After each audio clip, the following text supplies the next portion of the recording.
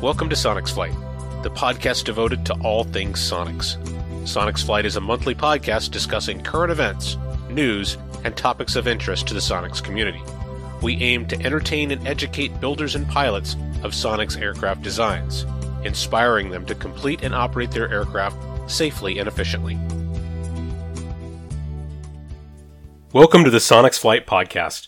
This is episode number 42, Flying the B Model. So the B models have replaced the legacy A model Sonics, and that is the new model going forward. But there's a lot of people out there that have not had a chance to see a B model, they haven't sat in a B model, and pretty much nobody has flown a B model. We're going to talk with the very first customer B model to fly. We're going to get his thoughts on the B model kit, the conversion from a legacy model to a B model, and then flying and comparing it to the models we know and love. My name is Jeff Schultz, builder and pilot of Sonic 604 and Sonics 1374. Joining me are my two good flying buddies, Gary Motley and John Gillis. Gary is a longtime pilot, he's a former CFI, and a multi-time airplane builder. Gary, how you doing tonight? Doing very well, bud. Glad to be with you again. Good deal. And John Gillis. John is best known for his custom touches, including his speed cowl, his tilt-back canopy, his toe brakes, and his soon-to-be-completed awesome B-model conversion. John, what's going on? Oh, I'm just waiting for my B-model kit to come, because I want to join the ranks of the Bs, the Super Bs. Yeah, that's going to be scary, because you're going to have to reclaim your title of the fastest B-model YX.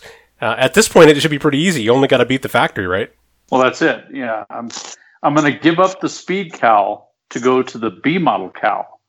And so, we don't know what modifications are going to happen to that to make it the fastest B model. Oh, maybe a few dark gills, something along those lines. I think it's all going to be paint. It's just going to be different paint schemes. Yeah, and that's a proven scientific fact. If you paint it like it looks fast, it will be fast. Well, it'll be fun getting there and seeing how it turns out. I'm looking forward to the project. So joining us is Leroy Brandt.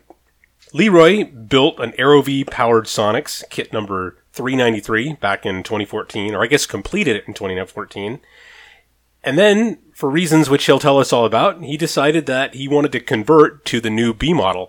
He was one of the very first conversion customers, and now is the first flying customer B model kit. Leroy also replaced his AeroV engine at the time with a UL Power 260IS. So Leroy, you're one of the very few people to have flown a B model, period. That puts you in a pretty short list of folks. Yeah, I've got, all of about 2.5 hours on it. And I guess that does put me 2.5 hours ahead of everybody else. But it's a real fun airplane. And even as the A model, we all know that it's a very fun airplane.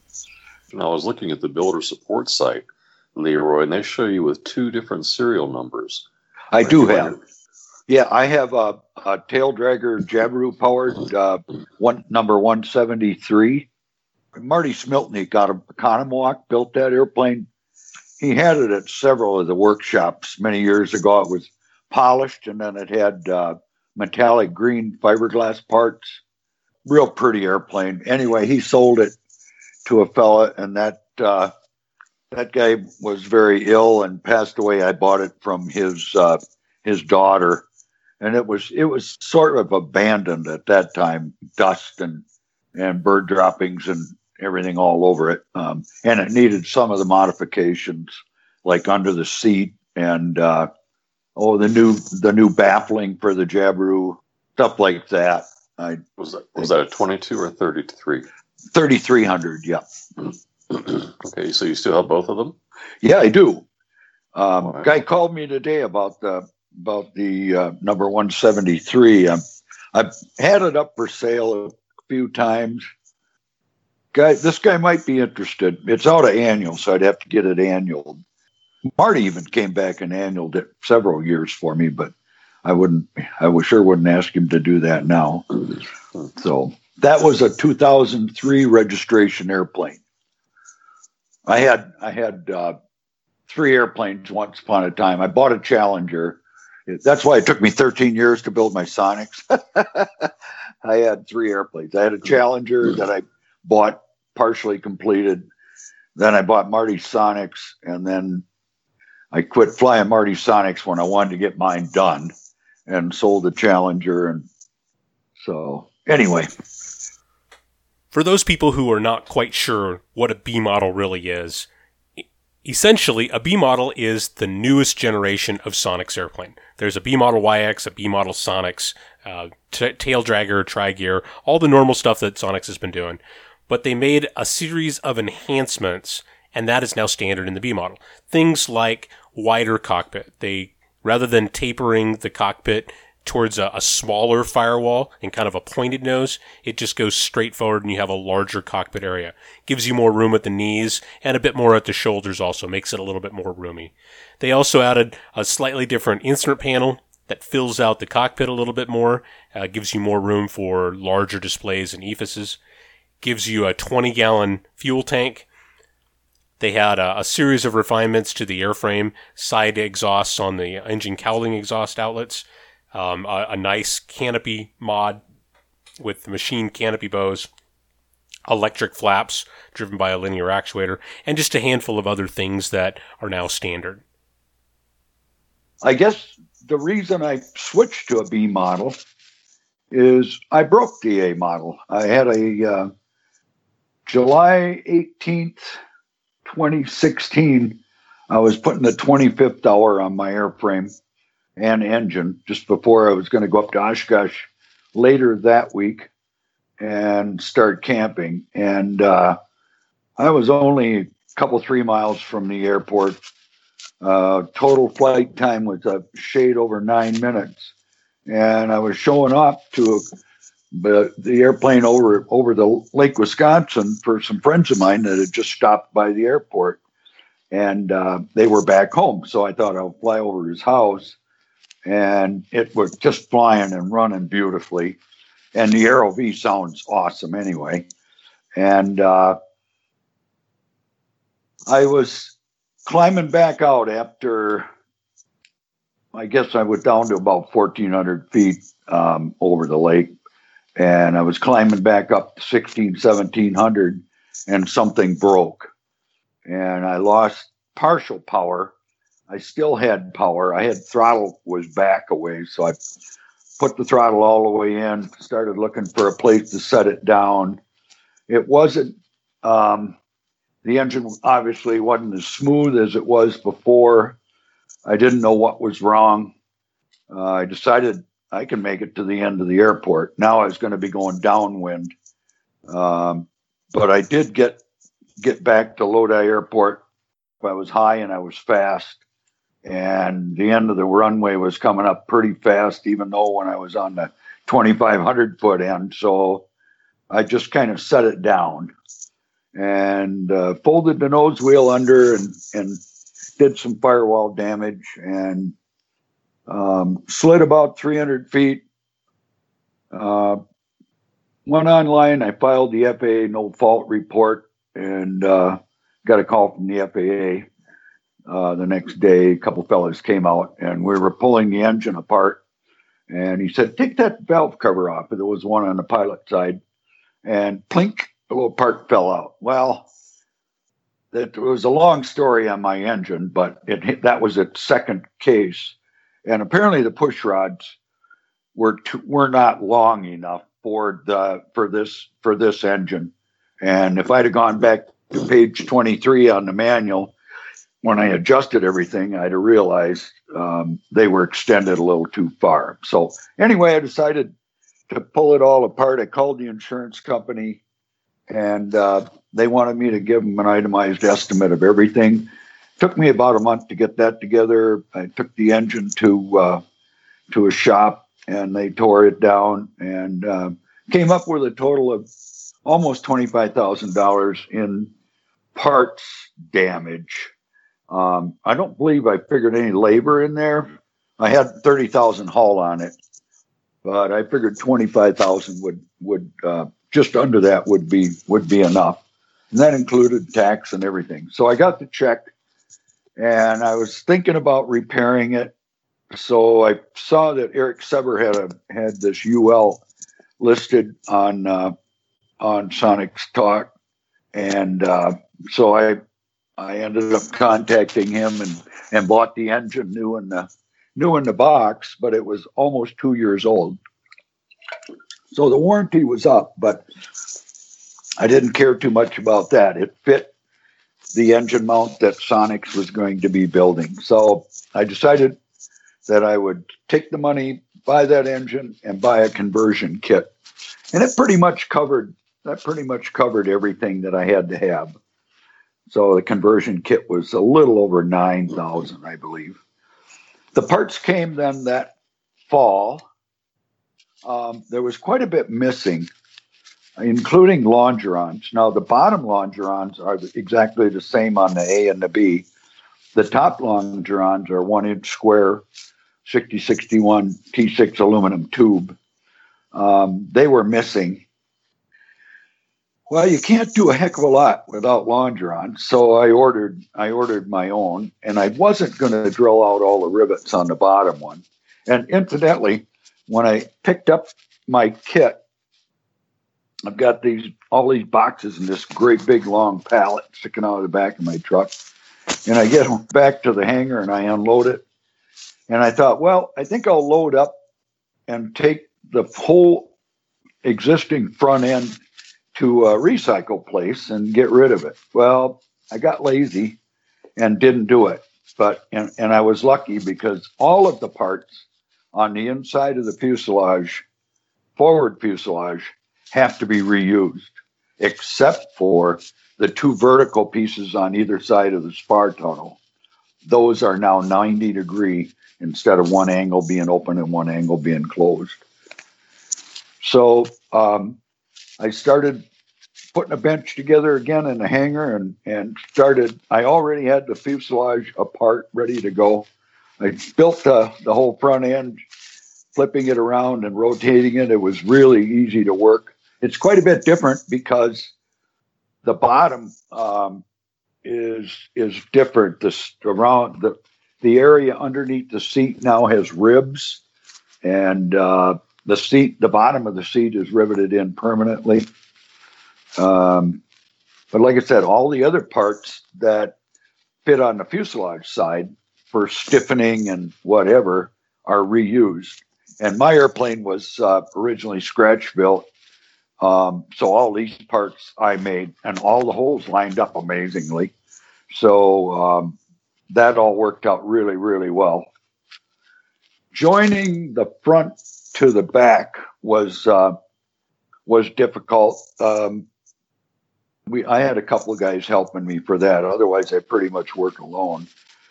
But otherwise, the general straight building is pretty much the same.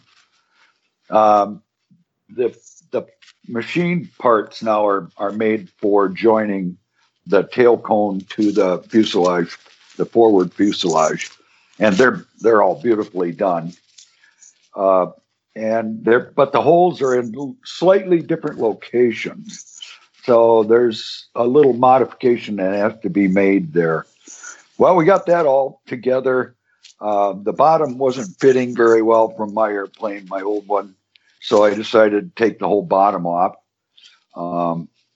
which worked out pretty well because the push rod now for the elevator is it's offset. It's not in the center of the airplane. I believe it's offset to the pilot side. So the uprights with the fairleads have to be removed and moved over slightly and then re-riveted. So I was able to get up inside there and do that. So then it was sitting on the bench, and everything was joined up, sitting on sawhorses, I guess. And I started putting the attachments in for the landing gear. Those are now different than on the Legacy model because of the fuselage is now square rather than angled. So I was able to sell all the weldments to a fellow in Colorado, and he picked them up at Oshkosh that year. And let's see what else. Where I started the firewall had a couple of head scratching moments and a call to carry, and he kind of pointed out a couple numbers that I didn't see on the plan set, and so that went smoothly. Mine is a little bit different than anybody else's is going to be, but you'll never know it. There's a nice piece of stainless that runs all the way across the front that made it fit beautifully. All the parts go together so darn nice. I didn't have that luxury on the first airplane. I drilled a lot of the holes myself. I had the holes. I scratch built the wings. I scratch built the tail. I guess plans built. I bought the formed aluminum kit, so that gave me all the control surfaces. But when I got to the fuselage, I bought the skins and still made the formers and everything else. So I was starting to put the windshield in, and the bows now are wonderful. They're solid rivets, pounded rivets that hold the three machine sections together. The canopy is actually almost fun. The windshield I fought with because there's a windshield skirt out of 25 thousandths aluminum. The guys in the shop, I believe, I understand now, they put the plexiglass onto the aluminum, laying flat on a bench. They get it all centered up. Well, I wasn't smart enough to think of that and think that would work. So I had the skirt stuffed down between the longeron and the outer skin, and then slide the windshield in and try to get it to push up against the skirt and take up what space it's supposed to take up and not pucker along the back on the canopy bow. So I fought with that pretty hard. And I had an awful time getting the skirt to go down between the longeron and the skin far enough to make the canopy or the windshield fit correctly. Oh, and then the windshield, the hole for the fuel filler was actually cut wrong on the first round of windshield. So I got a new one from Sonics, and I did make it work. I got it to work. It's very tight up front, reaching all the way up to try to get a nut on a bolt. So when you get to around the fuel filler and slightly left and right, 4 or 5 holes, I have aluminum rivets there. And of course, my airplane's painted, so you can't really tell. And then the rest of them are all little machine bolts and nuts. But I did get it to work along the back of that windshield bow or the skirt. I couldn't get it down far enough so that it wouldn't pucker. So I ended up taking all the bolts out. I cut that strip. I used it to make a pattern for a new one, and I made it longer so it could come down tight, and I could bolt it as I came down and let it overlap where I had cut the other one off at a shorter position.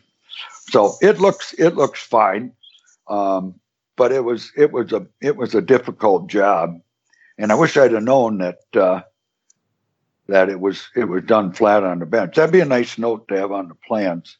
But my plans were quite early, of course. I had the first kit that went out of the shop, probably the first set of plans that went out of the shop. There were mistakes. Bolt lengths mostly were off. Generally, the bolt lengths were too long, so I'd end up ordering bolts and start putting them in, and oh shucks, they were too long. So I ended up with a lot of extra hardware, and had to order extra parts quite often. So I'm sitting there with the fuselage done, and I'm waiting for my motor mount. And I think it took me all winter on this to build. And I'm waiting for the motor mount, and I can't remember exactly. I was going to look back when I picked all this up, but I got a call one day that it was done and powder coated. So I ran up and got it, and I had started mounting parts for the engine on the firewall, trying to guess where it would fit. And I was a little bit off. I had to move the fuel pumps, but I think the fuel pumps and the final filter, I had to move those positions, but that was all on my left side of the pilot side of the firewall. But the motor mount came, and I think it was probably about a week's time, and I had the engine hanging. And from there on, it all went pretty smoothly. Installing it, it's quite a bit different than how the Aero V, no carburetor, fuel injected, and has electronic ignition. I'm only running one battery. I don't know. I guess I'd look for advice on that, but I'd have to find room for a second one. I did use the Odyssey battery again. I bought a new one.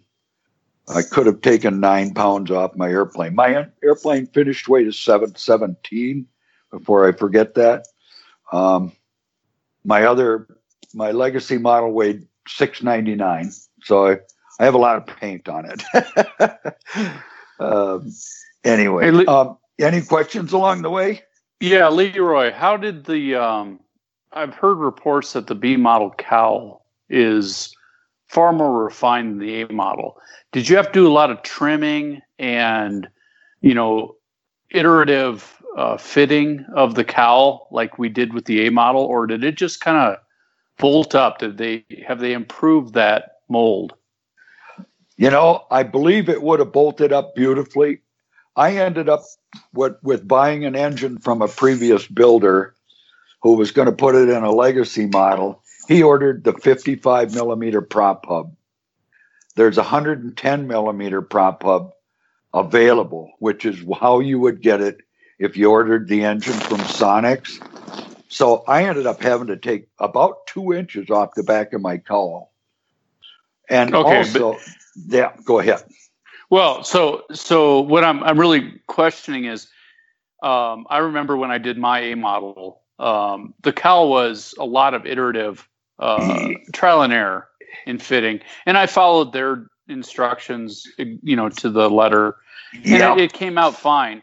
But what I'm interested in is when I get my B model kit, am I going to be more like a Vans where you just kind of put the piano hinge on and hang it, or do you have to go through that process again? I think you're going to be real close to the Vans. The angle is cut beautifully on the back, so it'll line up to your hinge line on the front of the fuselage. It fit quite well on the bottom. I never got a chance to really try it without having cut it off. Even with cutting it off, it and making my cut line parallel, it came out so it fit up there very nicely. Threw a couple of pails under it and supported it, and was able to mark it and hang the bottom. It would fit around the bottom of the engine beautifully. The top of the cowl now is where my intakes ended up being very low. The intakes on the engine are high. The intakes on the cowl are quite low. So I ended up cutting the front of the cowl apart from my old legacy cowl and taking those rings and re-epoxying those and fiberglassing them in a new position. Is that because you went with the UL? Because I know the UL is a different. Okay. Because I have a Jabiru 3300, and I'm just wondering if I'm going to have to do much fabrication on the cowl. I don't think you'll probably have to do any at all. I think the intake location on the UL are just they're taller. If I'd had the 110 millimeter flange, I could have left the cowl intakes where they were and ramped the air up with a piece of aluminum. But Yeah, I've seen the 1X UL installations, and they seem to have to do a lot of cowl modifications because of that. There seems to be the UL engine is a lot taller than the Jabiru or the Aero-V. Yeah, yep. And the baffle system sticks up much higher, and there's only so much that you can cut off. So I had to add bumps to the top of my cowl, which might not have been as prominent if I'd have had the longer flange, which would have brought everything out and lowered that. But I'm still reluctant to say that it would fit without any modification to the top of the cowl. John Monette says it will, and he's a lot smarter at this stuff than I am, but I know what I went through to make this fit. And on the right-hand side of the engine, the passenger side of the airplane, my intake was right up to the front of the cowl. If I'd had the longer prop flange, I'd had room to ramp that air anywhere I wanted it to go. Would have made it much, much easier. But I didn't want to spend $400 for the flange and then take a brand new engine apart. And so I decided to do the modification, which I'm happy with. It's working out okay. And it doesn't look, I think it looks fine. Carl Sever, Carl, the guy with the 1X with 130 horse engine. Carl Eldridge. Oh, he was so much help to me when I was working on this, on putting this engine in the airplane.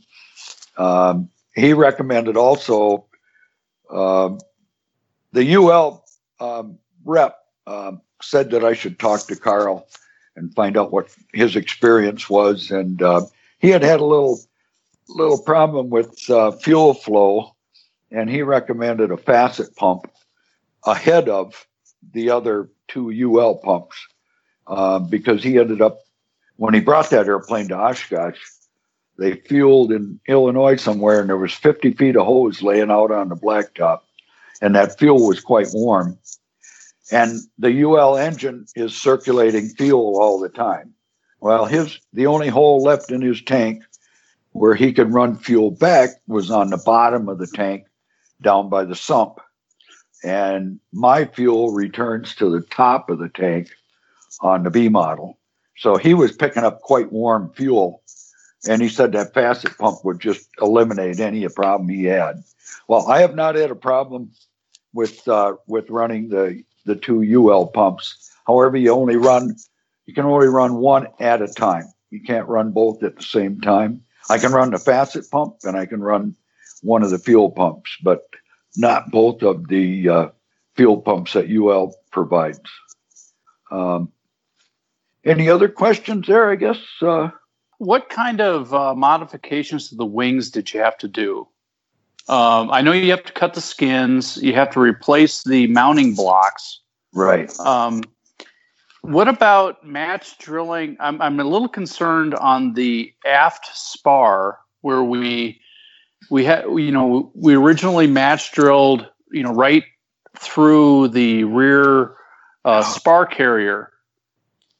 I already have those tangs and they're already drilled, so I'm not sure how I'm going to re-rig my wings when I put my new nose on my airplane. Okay. Yes, you're probably taking about 3.5 inches off the leading edge, and you're tapering that back to nothing at the trailing edge. And I believe I got one new nose rib and one new rear rib. And I ended up making the other ones. I think that's what's supplied in the kit. But I ended up making 2 new ones myself for the other side. And the blocks, the measurements and everything are really dead on that they give you on the plans for mounting those 2 new. Now the blocks are all machined. The ones that we had to make up the inch, 3/16 angle and a 1 inch square aluminum block and drill mounting holes, and then the large mounting hole for the wing bolts went through that. Now these are already done for you, and that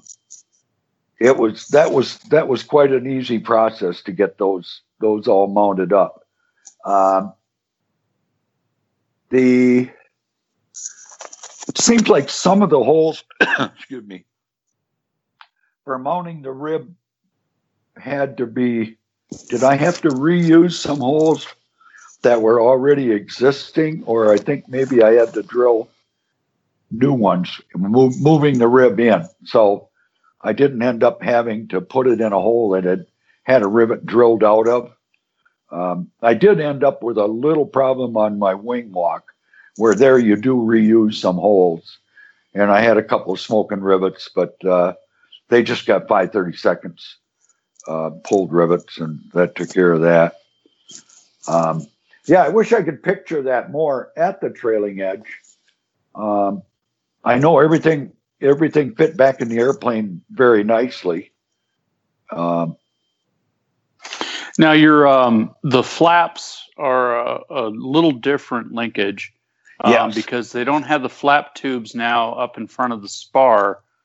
They sit behind the seat, and they have a mechanic or a linear actuator to operate them. So Yes, they do. It's just a direct drive right down to them. There's no more of those arms that link forward. Exactly. Yep. There's that weldment sits across the back of the fuselage, the front of the tail cone, and I think there's a template to use to cut those exits, and that worked out very well, those locations, and mounting it in the fuselage seemed to work out real well. The push rod itself has, of course, two rod ends.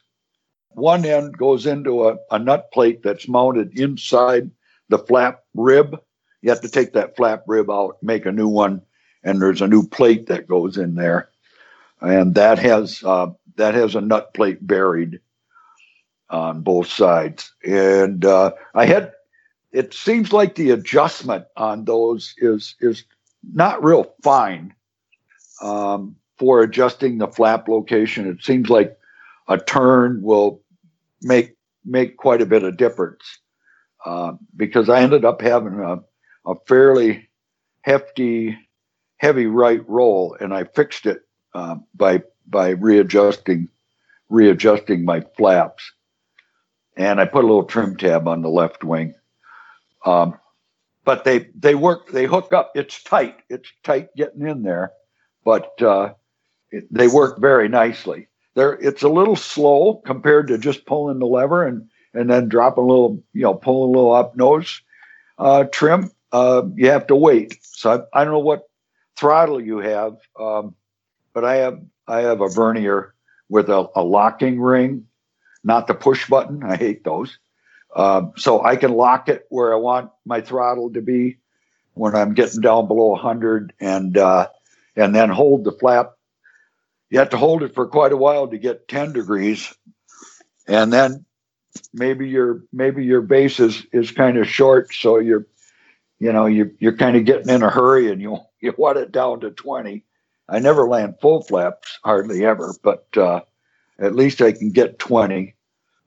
So maybe the idea is to start getting below 100 a little faster, because it's not as quick as pulling a 10 degree notch and then pulling a 20 degree. It takes a little longer to get this done. So, but that all works out. That works very, very nicely, and they're smooth as a dickens. Now, did you reuse your same landing gear legs, or did you buy new landing gear legs? I have new landing gear legs. I had a set from that I took out of 173 that were the other Sonics that I have that they were bent back a little bit, so I replaced them, put new ones on there, and had a fella cut these off for me. So I replaced them with new landing gear legs. And if you didn't have a problem like I did before I converted, then your landing gear legs should be just fine, I would think. Oh, you have a tri-gear. You don't have a tail dragger? I have a tri-gear, yes. Okay.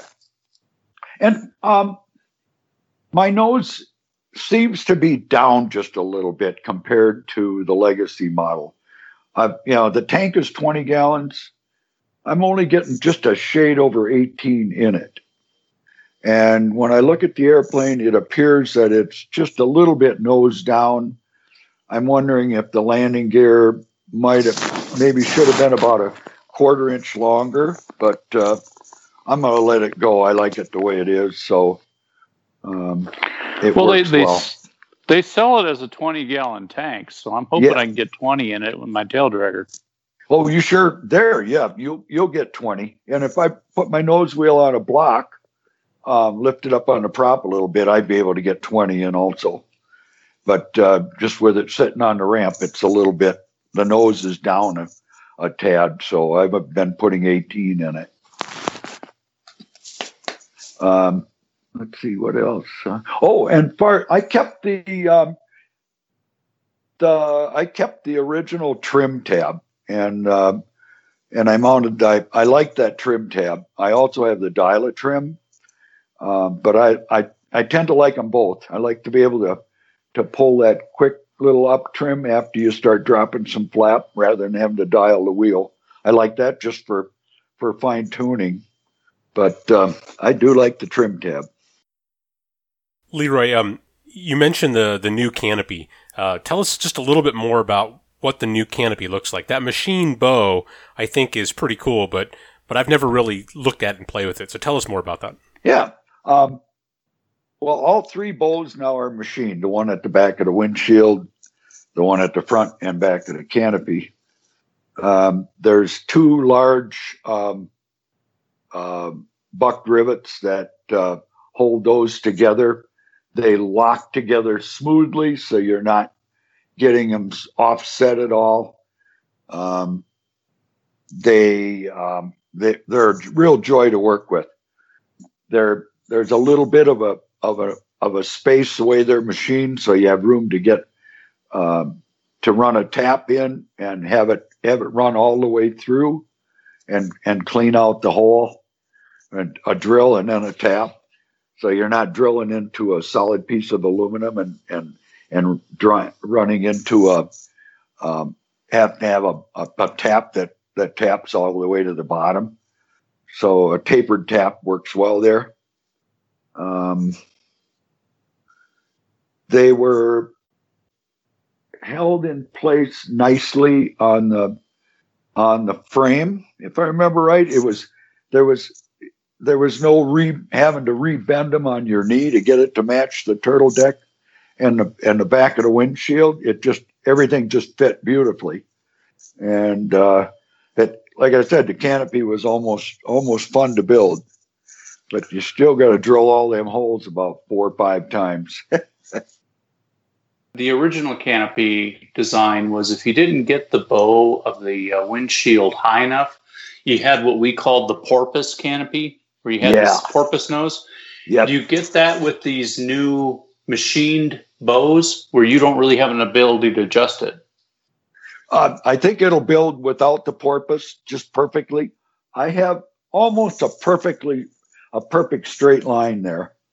And I was fairly happy with it, the way it worked out. And that, it just, the way the thing goes together, and the back of the windshield canopy determines then where the front of the canopy has to be. The canopy, and they line up beautifully.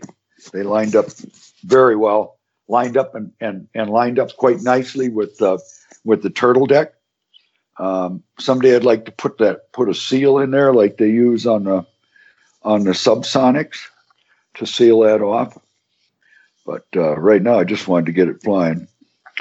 Well, it sounds like that's one of the biggest improvements in the B model, is to really improve that canopy from being, a real junkyard kind of fabricated thing to more of a Vans refined aircraft grade. Yeah, I believe you're very accurate there. Between that and the new cowl with the side outlets, and I think those side outlets alone make the airplane probably a little faster than having the lip on the bottom. Yeah, I hate to say it, but I think that was driven by Eggenfeller with Viking with his Sport. He came out with that, and I like the look. Actually, I was talking with Mark, and he explained that those side outlets came from their Taros UAV project. They were looking for a way to make sure that no oil or exhaust residue or anything like that went out the bottom of the cowling and contaminated the sensors that they were going to put on the Taros. So they came up with the side outlets. If Viking did anything with the side outlets, it was purely coincidental, or perhaps they just outright copied the Taros. Yeah, very clean. And it worked out pretty well. I thought I could just fiberglass them in, but I ended up riveting mine. I think I flush riveted and filled them. So those aren't, I'm just, ignorant right now, yeah. But they're not molded in from the factory. You have to actually fabricate those yourself? Yes, they send you all the parts. You have to make them fit where they're supposed to be. I think the dimensions are pretty well spelled out on the drawings. So, and also on the B model, they send some plastic, some ABS molded stuff to finish off the cockpit with. You get fuselage sides panels, and then back by the turtle deck, that's all different too now. The turtle deck is put together differently. And if your airplane's painted, there's like an extra 6 or 8 holes right at the top corner of the fuselage where that all gets put together, because there's a series of braces inside. There's a whole mess of parts that go to put that, what used to be two formers is now, I think, a series. There's three form parts on a side, plus some little clips and things. So that was a little complicated at first, but I got it to fit. So. Well, Leroy, tell us about some of the just sort of the ergonomic changes, the feel, kind of things you notice when you're sitting in the airplane. I know the seat is a little different, and the view through the nose is a little different. Describe that for someone who has not sat in a B model. Sure. The seat now is the lowered seat mod, which you could used to be able to build as a lowered seat, is now the standard seat. Well, I didn't need the lowered seat. I didn't build it into my other airplane. I loved the way the seat was in the Legacy. I have a drop panel below the instrument panel for all my switches and breakers. The only way I know how to wire. I don't know how these guys wire with only 3 switches and 3 breakers. Can't get that through my head. So I've got numerous switches, a couple of different fuel pump switches and facet pump switch and mucho breakers. And I needed a place for all that. So I dropped this panel down, and it's almost flush with the front. It's back a little. If I do it again, I'd put it back a little farther, about 3/4 of an inch, because it'd give me more room for my knees. I'm 6 foot. And my knees are, when they're on the rudder, Peter on the rudder pedals, my knees are right below this little sub panel of mine. And that's if I had leather interior that was made by a fella in Reedsburg. He had a lot of foam in the back, and that would push me forward enough that, and with the B model, you lose about an inch, maybe at least an inch of seating space front to rear between the panel and your back, because of the seat dropping down now in front of this cross tie that's in ahead of the rear spar carry through. There's a cross tie in there, and now the seat bottom sits on the spar tunnel in front, gets riveted on, and drops down onto the ribs and then in front of this cross tie. So, and then the seat back is riveted to the back. I believe the back of that cross. No, I think it's a little more forward of the cross tie. So you actually lose a little bit of length in the seating. I've pulled my interior apart and took the seam apart and found that he had 2 layers of foam in there. So I've been able to pull one out, and it's just perfect now. Now I can't complain about the seating anymore because it fits me. Now, Leroy, can you take the seat pan out? Because, in my current Sonics, I have a few things like autopilot servos and some instrumentation underneath my seat. Can you reach that stuff, or is this all riveted and closed up? Well, that bottom is riveted in. And I talked to the guys in the shop one day. I was up there and I asked them about it. And they said, well, I'd just drilled some lightning holes. And that's what I did. Yeah. So I've got 2 fairly large, I think 4-inch holes on left and right of the center stick now. And then if you have other things that you need to get to, you could just drill a hole, because you're not going to, there must be 60 rivets in that holding that in or more. Oh yeah. So that's kind of interesting. Because right now, in the Legacy Sonics, you can just pull the 6 piano hinges and pull the entire seat pan out. Yep. And have full access to both inspection and to work down there. So we're losing that when we go to the B model. Exactly. Now, I don't know that you can't modify it. You could. I don't know if they're counting on this riveting to their ribs in the bottom for strength in the fuselage, whether it's structural or just because they lowered the seat that was nice and easy to put ribs in that attached to the back of the spar tunnel and the front of the cross tie with clips. It might have been 6 of one, half a dozen of another that, they didn't need it for strength, but as long as it was there, they did it. But I think you could still use the other seat configuration. It seems like the back of the seat sits a little straighter up and down in the B model. But it seemed to me when I sat in the B model at the factory that they used cushions or wedges of cushions to adjust the seating. And so they definitely made a lot of adjustments to the way the seat pan is put into the airplane. Yeah, and you could raise and lower yourself that way. I never had a problem with hitting my head or my headset hitting the canopy.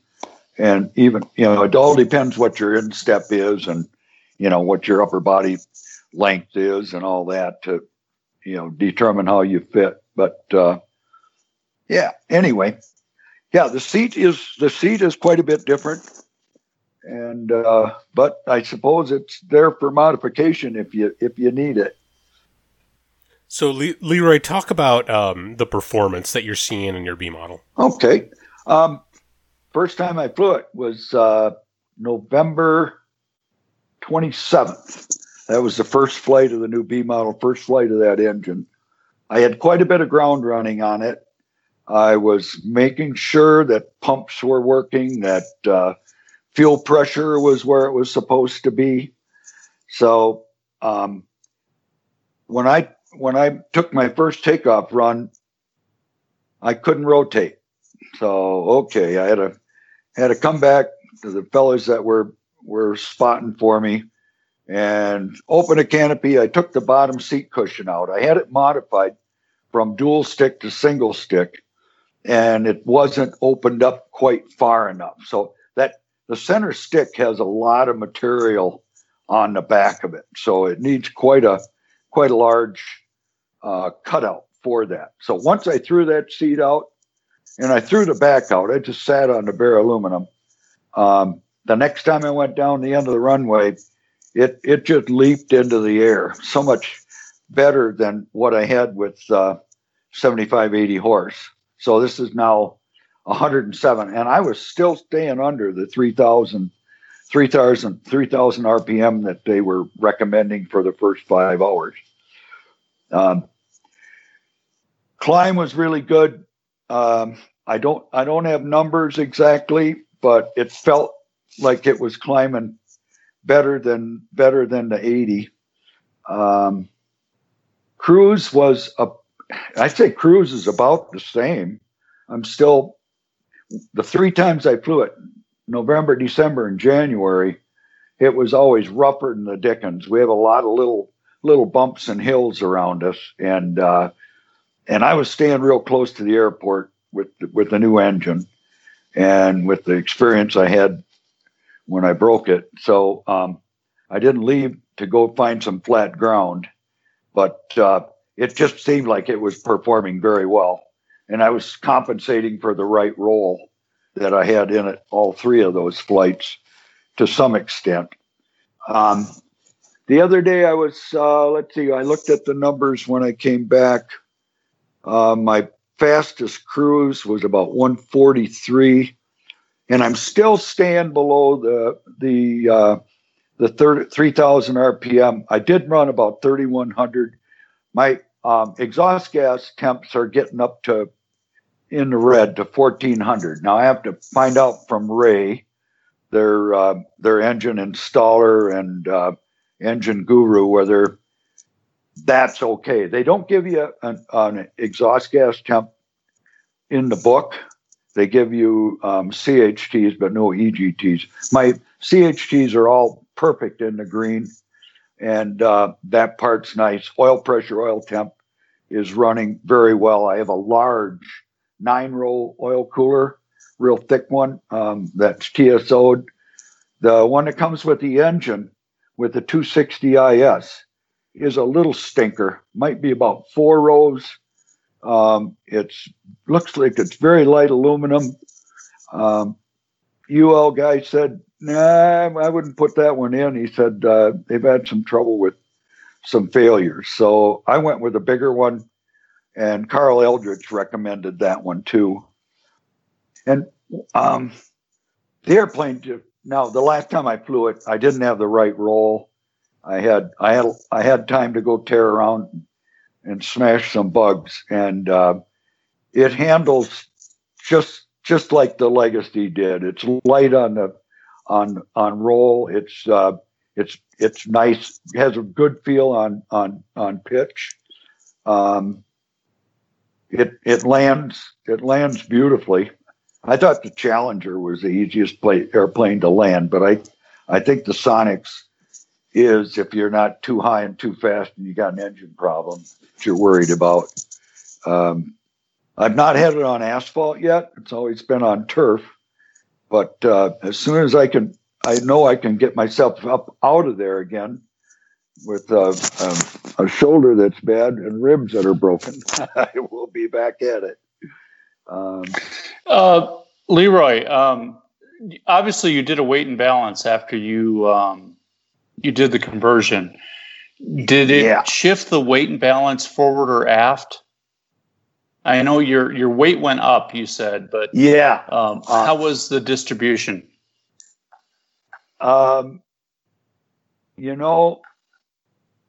took the weights. I have not actually done all the calculations yet, but I should have that done, but I don't. So I'll have to work on those numbers.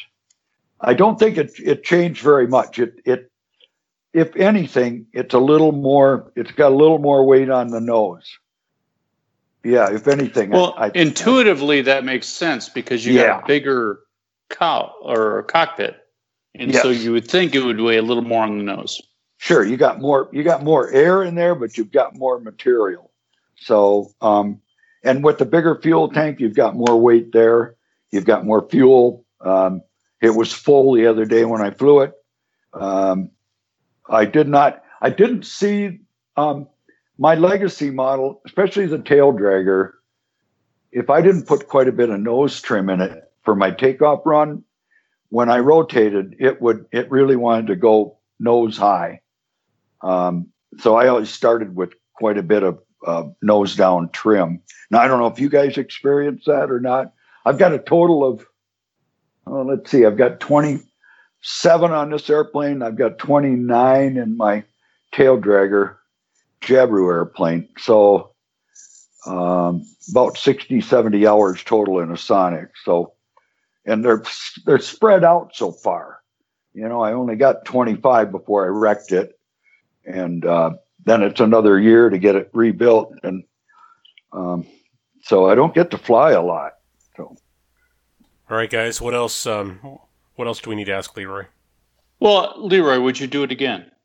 Would you convert your A to a B? Would you just go with a B, or would you just go with an A? I would definitely do the conversion again. I would do it right the next time, and I'd convert that engine and make sure I have a 110 millimeter prop flange on it. If I was definitely going to use the UL, if I was going to use a Jabiru, shoot, it would bolt up just beautifully in there. So yeah, I would definitely do the conversion again, or build. If I was building, I would build the B. Because I don't think I've got a lot of time to scratch build another one. So, yeah, I like the airplane. I've always loved Sonic since, 1997, 98, John brought that airplane out.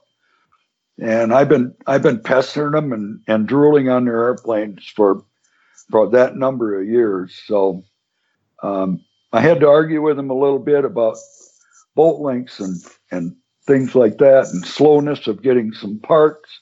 But when you're the first one, and they've got a lot of stuff going there, there's a lot of pieces to an airplane. I created an airplane kit for a 38% laser many years ago when I flew RC. I forget how many hundred parts there were in that airplane. 14 ribs, and every doggone one of them was a different size. Luckily, you got to make two of the same. So there's a lot of details that go into making an airplane. And to get every bolt length and every hardware part right on the drawings for the first time around is pretty difficult. I did end up letting Carrie know when I found some. Sometimes I didn't. I was ornery a couple days, and I didn't always let them know, but they were kicking parts out for me. They were shooting me drawings, and I had to wait a little bit on the motor mount, but I still got done and got to fly it before the first of the year. So all in all, I guess it took me from July of 2016 to November 27th of 2017. So that was it was a busy time, and then I had to repaint. And that didn't always work out quite well. I just ended up, my buddy repainted wing roots for me. So now it's all rubbed out. It's probably about a 6.5 as far as finishes goes. I'm comparing it to Drew Waterworth's YX. That was a 10 in my book. This is about a 6.5 compared to that. But it looks beautiful at about 10 feet, and it sounds great. My buddy shot a little video of it the other night when I was flying, and it sounds powerful on takeoff, and it sounds beautiful on a 140, 50 mile an hour pass. And everybody just loves the looks of the airplane. I like the cowl modifications. I think it makes it look kind of tough with the bumps on it, and might slow it down a little. But I'm very, very happy with the airplane. What about any sort of final thoughts, advice to others who are either currently building a B model or possibly considering a conversion kit? If you just sort of wrap it up with some final thoughts and advice, what would that be? I guess my main problem was with that windshield, and I talked to the guys in the shop. They build these things every day, and they know exactly how to put that stuff together. And if they build that canopy, that windshield flat on the bench, that's exactly the way I would do it. And I think if you went to a workshop for the B model specifically now, they probably tell you that. But I'm not one to ask a lot of questions. I move forward, and if I do it wrong, being a woodworker, you just grab another piece of wood and you make another one. Aluminum, sometimes you got to order another part, or you you make one yourself. So sometimes, like Tony Spicer said, you have 2 airplanes laying on the floor and you finally get one done with all the parts together. But that was my main issue. Joining the 2 fuselage parts together was tough, but not impossible. We did it when we built I think I put my fuselage sides on, but here I had the sides and the bottom and everything joined together, so it was rigid. But if you could put your sides onto the tail cone sides and work it that way, that would take a lot of the fight out of that. I really don't have any other thoughts there. It's a wonderful machine and very well thought out. And now that I've got more cockpit room, I'm very pleased with it. I would have preferred a dual stick. I like the stick between my knees, like to rest my hand on my thigh. Your hand is just sitting there. It's not like you're using much force to move the stick. So even though there's no armrest, it doesn't seem like there's fatigue there from having to hold your hand on a center stick. Yeah, the tank uses all OOPS fittings now. They're very nice to use, I think. The 20-gallon tank fits in there very nicely. I guess that's about all I have. All right, well, good deal. John, Gary, any final questions or comments? Nothing particularly from me. I mean, it sounds like an interesting project. John, I don't think you'll have any trouble just putting some access panels in the bottom of the seat and using rib nuts. I did that, put a lot of access panels in my latest project. So that's really not too much of an issue to worry about. That's one of the things that I'm, because I've already, I have a flying airplane and I know a lot of the warts and the problems, like pulling that whole seat pan out to get to things. I'm taking this project as an opportunity to do a lot of rewiring, correcting a lot of the issues that I've seen I've got a little over 400 hours on my Sonics. And, I'm going to take that to the B model and say, okay, I'm going to try to keep it as stock as possible. But, access panels are huge. Even behind the panel is always been a problem with the Sonics. Having to, dive underneath in that hellhole, trying to work underneath there. So as I put this thing together, I'm going to be constantly thinking, how can I get better access to things that I've had problems getting access to? So access is huge. Yeah, it certainly is. And Leroy, I did a dual battery system in parallel. My UL engine. So if you give me a call sometime, we can talk about that if you're interested. Okay. Yeah, you betcha. Wonderful. All right, Leroy. Well, I think that probably gives us a pretty good look at the B model, the conversion, the performance and ergonomics, and just generally what's in store for future Sonics builders. I guess I'll just sort of conclude by saying that the B model is the new standard model.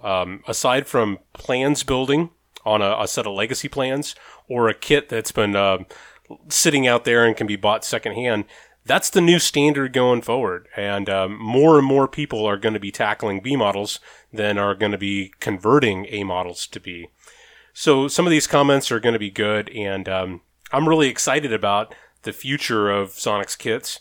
I think that's a lot of really cool refinements, and I'm quite positive that in a couple of years, we're going to look back at the legacy models, and it's going to be kind of like looking back at the early plans builders who didn't have a lot of parts to buy, that had to, cut their own spars and all those horror stories, back in the day type stories. As people, are are building B models, and they're just taking advantage of all those refinements. So I think that's pretty cool. I'm going to say that I'm going to try to be the second B model flying. Ooh. All right. Even though I don't have the kit yet. But Gary's going to help me. Okay. I'll cut extra holes in it for you. I know you'll just be there, just riveting me and saying, "Hey, you didn't do that right." Yeah. All right, Leroy. Thanks again. Look forward to seeing you at Oshkosh, and can we expect you at AirVenture in 2019? Certainly. I hope. I'd like to get my airplane. I would have liked to have gotten it there this year, but with just horrible weather, it wasn't quite done. I never did find Camp Sonics, and I'm very disappointed I didn't get down there to find you guys. But I don't hang out with Sonics builders up there very much. One year I brought 2 cases of beer, and I never found one. Well, next year you will not have that problem. You can find us at Camp Sonics, and if you bring 2 cases of beer, I guarantee we will help you drink it all. All right, sounds good. Sounds good. We will even help you, make sure your cooler is lighter when you leave. All right. Yeah. Leroy, thanks again for running us through that. You're welcome. Really interesting to hear you talk about your project. I think it really clarifies some of the steps involved in moving from a legacy model to a B model, and then really what people can expect when they start flying their B model. So great to hear about that. Wish you a lot of luck and a lot of fun flying in your new B model. And that UL engine just sounds really, really good in your videos. For everybody else, you can visit us on the web at sonicsflight.com. You can find the show notes at sonicsflight.com/42. You can also subscribe to the podcast using iTunes, Apple Podcasts, Google Play, or your favorite podcast app. You can listen to it right from the webpage using the MP3 file. And you can like our new Facebook group, and there's a link on our homepage to that Facebook group. It's the Sonics Flight Podcast group. Send us an email if you have some feedback or you have a suggestion. You can find that on the website, or you can send it to feedback@sonicsflight.com. So lastly, I've got one final announcement. The Sonics Flight gang, John, Gary, and I, are going to be hosting a Sonics Firewall Forward installation seminar. So this is something that's really new. We think that it's going to help out a lot of builders. The idea is this. We talk a lot about how to do all those things that are going to give you a successful airplane.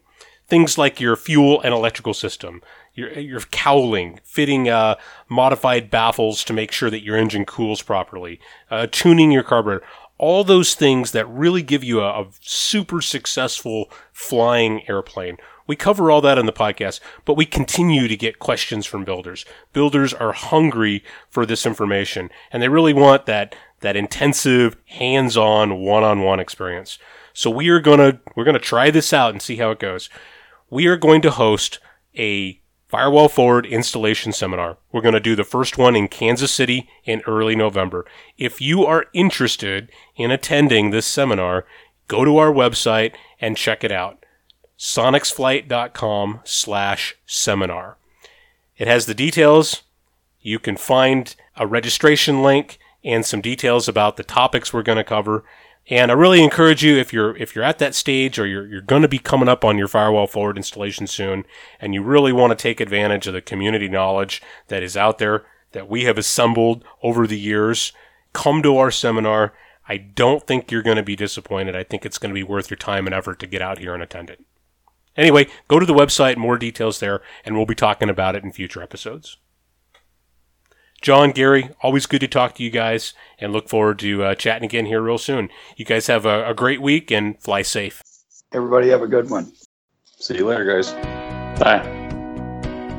The views and opinions expressed on the Sonics Flight podcast are those of the hosts and guests alone, and do not necessarily reflect the views of any individual, company, or organization mentioned on this program. Nothing presented on this podcast should be construed to be the official position or recommendation of anyone not directly associated with Sonics Flight. Anything that sounds like advice should be carefully considered before being implemented. Remember, you are the pilot in command.